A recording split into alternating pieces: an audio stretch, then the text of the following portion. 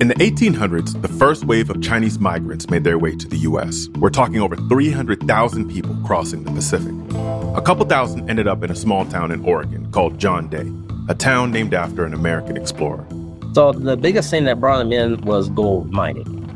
So gold was discovered here in 1862. And right behind the white miners, all the Chinese were coming in, following in behind them. At the time, John Day had one of the largest mining areas in the state of Oregon. But among the migrants were two entrepreneurial guys, Ng Doc Hay and Lung On. They didn't make the journey to be laborers. They wanted to capitalize off of the boom and run a business. In 1888, they found their business to run together. It was named Kam Wah Chung Co, a name that translates to Golden Flower of Prosperity or Golden Chinese Outpost. There's a divide in the Chinese world, like which one's correct. It's like, well, as far as we're concerned, they're both correct. At Kam Wah Chung, Lung On and Doc Hay sold traditional Chinese medicines and really made it into a one-stop shop, shelf stocked with all types of herbs and canned goods. And even today, almost 80 years since the last time Kam Wah Chung was open, the shelves are still stocked exactly as they were back then. The store remains completely untouched, from the herbs and jars on the walls to the orange Doc Hay planned to eat on his counter. It just petrified in place. So it still looks like an orange. It still looks like grapefruit. There's still pomegranates. My name is Baudelaire, and this is Atlas Obscura, a celebration of the world's strange, incredible, and wondrous places. Today, we're going to John Day, Oregon, to see the time capsule that is the Kam Wah Chung Co Museum, and hear the story of the friends who made Kam Wah Chung what it was. More after this.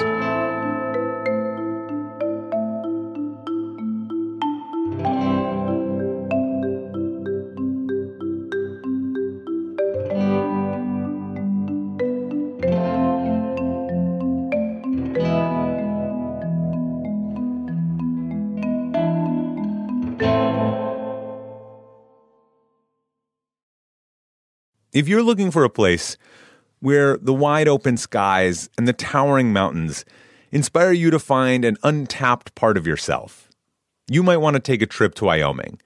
It's a place where bold, curious spirits forge their own way on all types of adventures. There is no shortage of iconic, expansive landscapes out there. You can discover breathtaking hikes, stunning state parks, authentic Western culture, and other historic sites, along with the tales of famous outlaws like Butch Cassidy and pioneers like Buffalo Bill Cody. The truth lies west. Discover yours at travelwyoming.com. I'm Roman Mars, host of 99% Invisible. I love the book, The Power Broker, the epic biography of former New York City planner Robert Moses. So I'm breaking it down 100 pages at a time and talking to special guests about why this book matters, like Representative Alexandria Ocasio-Cortez. I actually think if it wasn't for Robert Moses, I probably wouldn't have run for Congress. Listen to 99% Invisible's breakdown of The Power Broker every month on the 99% Invisible podcast feed.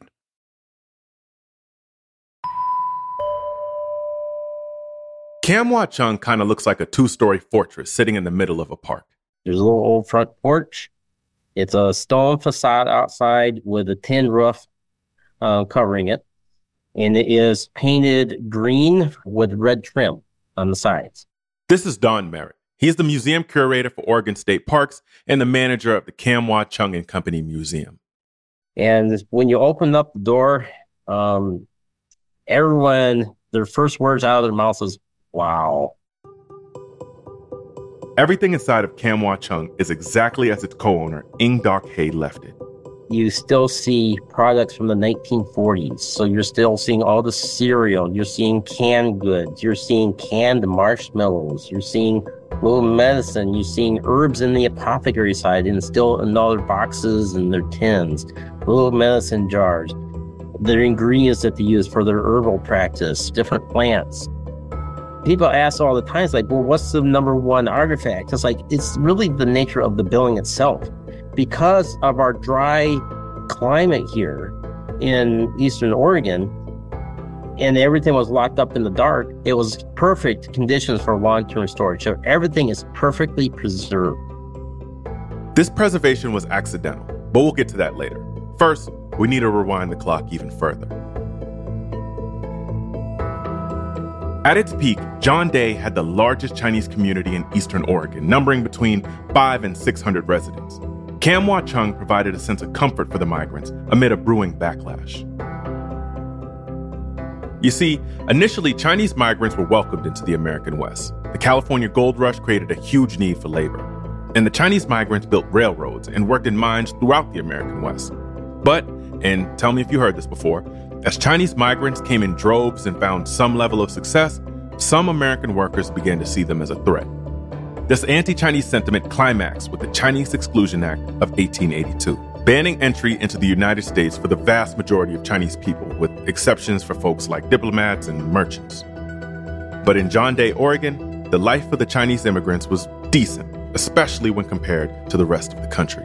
It really wasn't as severe as in other places because the Chinese provided so much good services and to the economy that they were not as treated as violently as in some other areas. And so they were actually a lot more accepting of the Chinese here.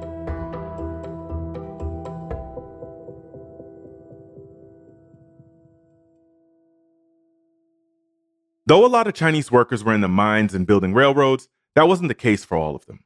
In 1885, Lung On and Ng Dak Hae arrived in John Day. Don tells me he believes the Friends made it past the Chinese Exclusion Act because they identified themselves as merchants. But both had distinctive skills. Lung On was the real businessman. He was very smart. He was an entrepreneur.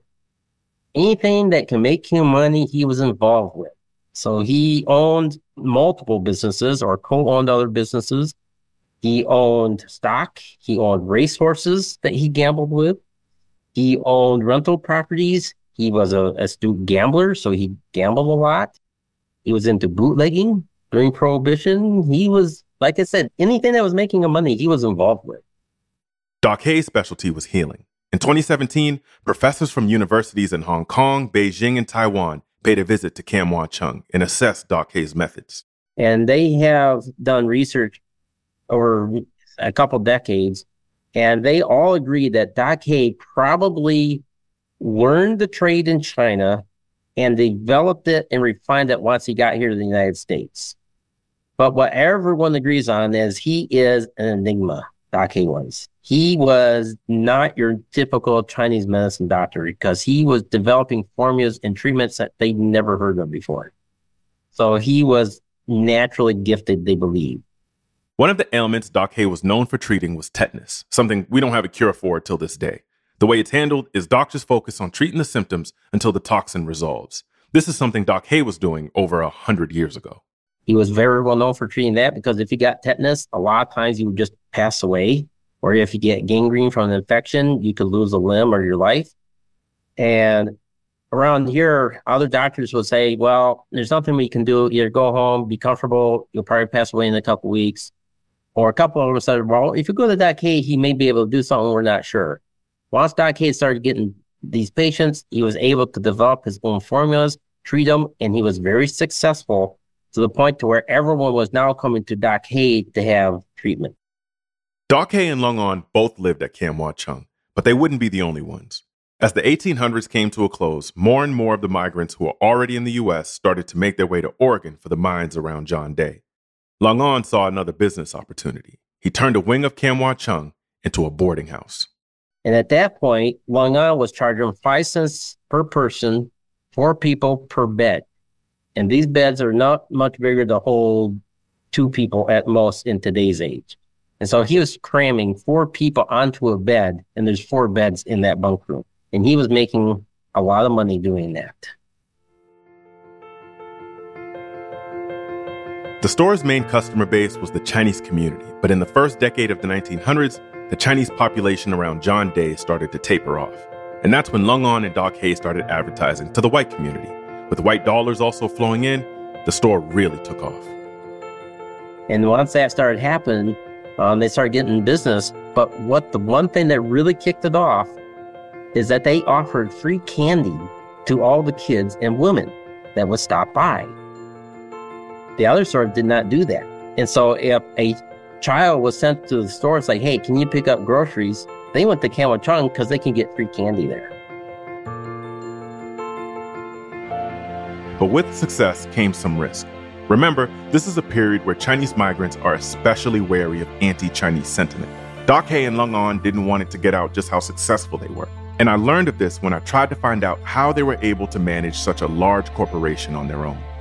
We believe that he probably did hire a couple employees to help out with the business, but it is so hidden in there because the Exclusion Act was still in effect until 1943. And they did not want to push it too hard that they were being very successful. So I think they tried to hide some facts like how many employees. At this point, things were going pretty great for Lung On and Dak Hay. The store was thriving, the money was flowing, and they were making a name for themselves in the community. But then in 1940, Lung On had a health scare. December of that year, he started not feeling very well, and it turned out he was actually having a massive heart attack. At this point, knowing he's going to die soon, Lung On started working on a will and intended to leave his estate to his daughter back in China. I should mention, this estate was valued at about $90,000 in 1940, which today is around $1.6 million. But U.S. and China relations weren't so good, so as Lung On was working on his will, he was told that his daughter couldn't be found. So instead, before he passed, he left everything to his friend, Dak Hay. Without his close friend, Dak Hay had a tough time running the store. They were very good friends. They lived together for 50 years. And he was very depressed. He was to the very depressed where he started drinking heavily. He started smoking a lot. And then one of his relatives, a nephew by the name of Bob Wah, who was living in Idaho at the time, was like, well, I'll stop in and help you out. Once he had his nephew's help, Dak Hay was able to focus again on his medicine.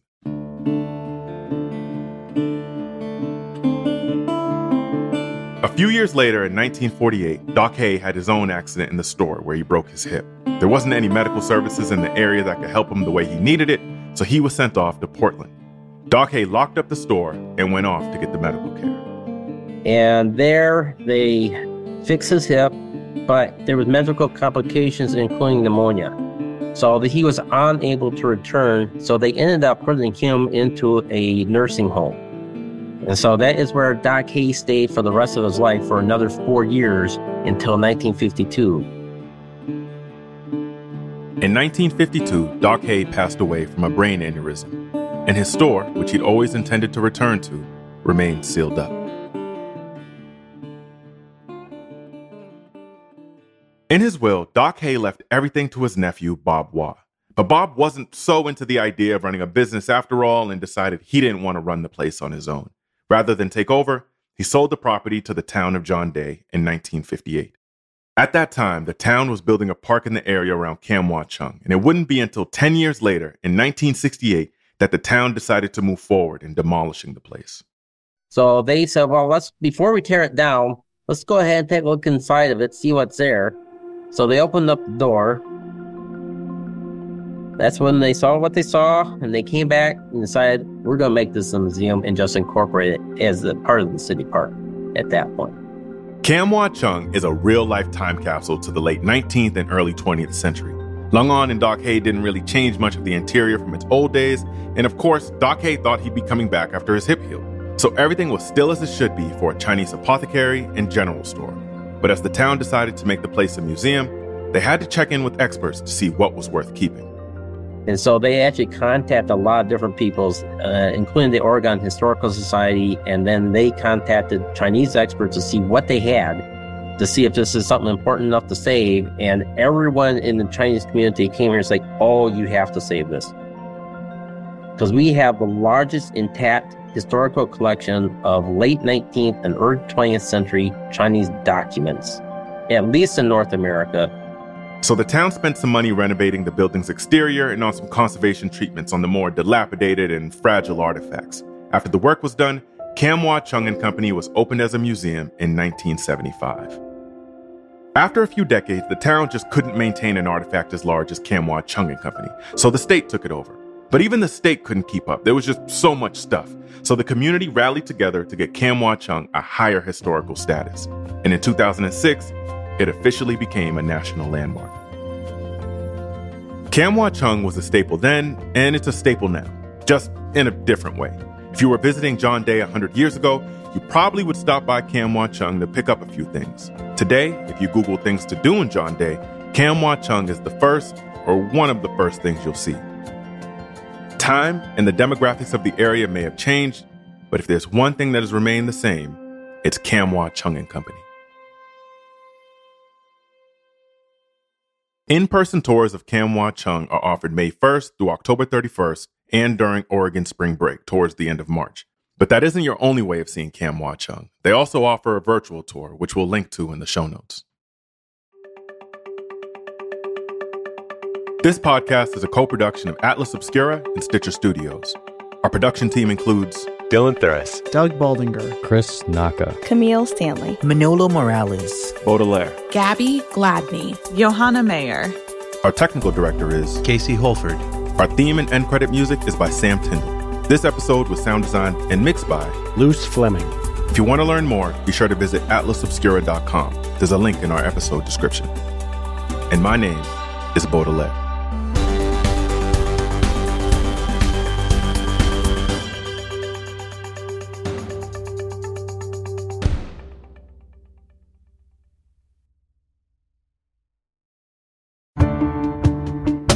Hi, I'm Lale Arakoglu, host of Women Who Travel.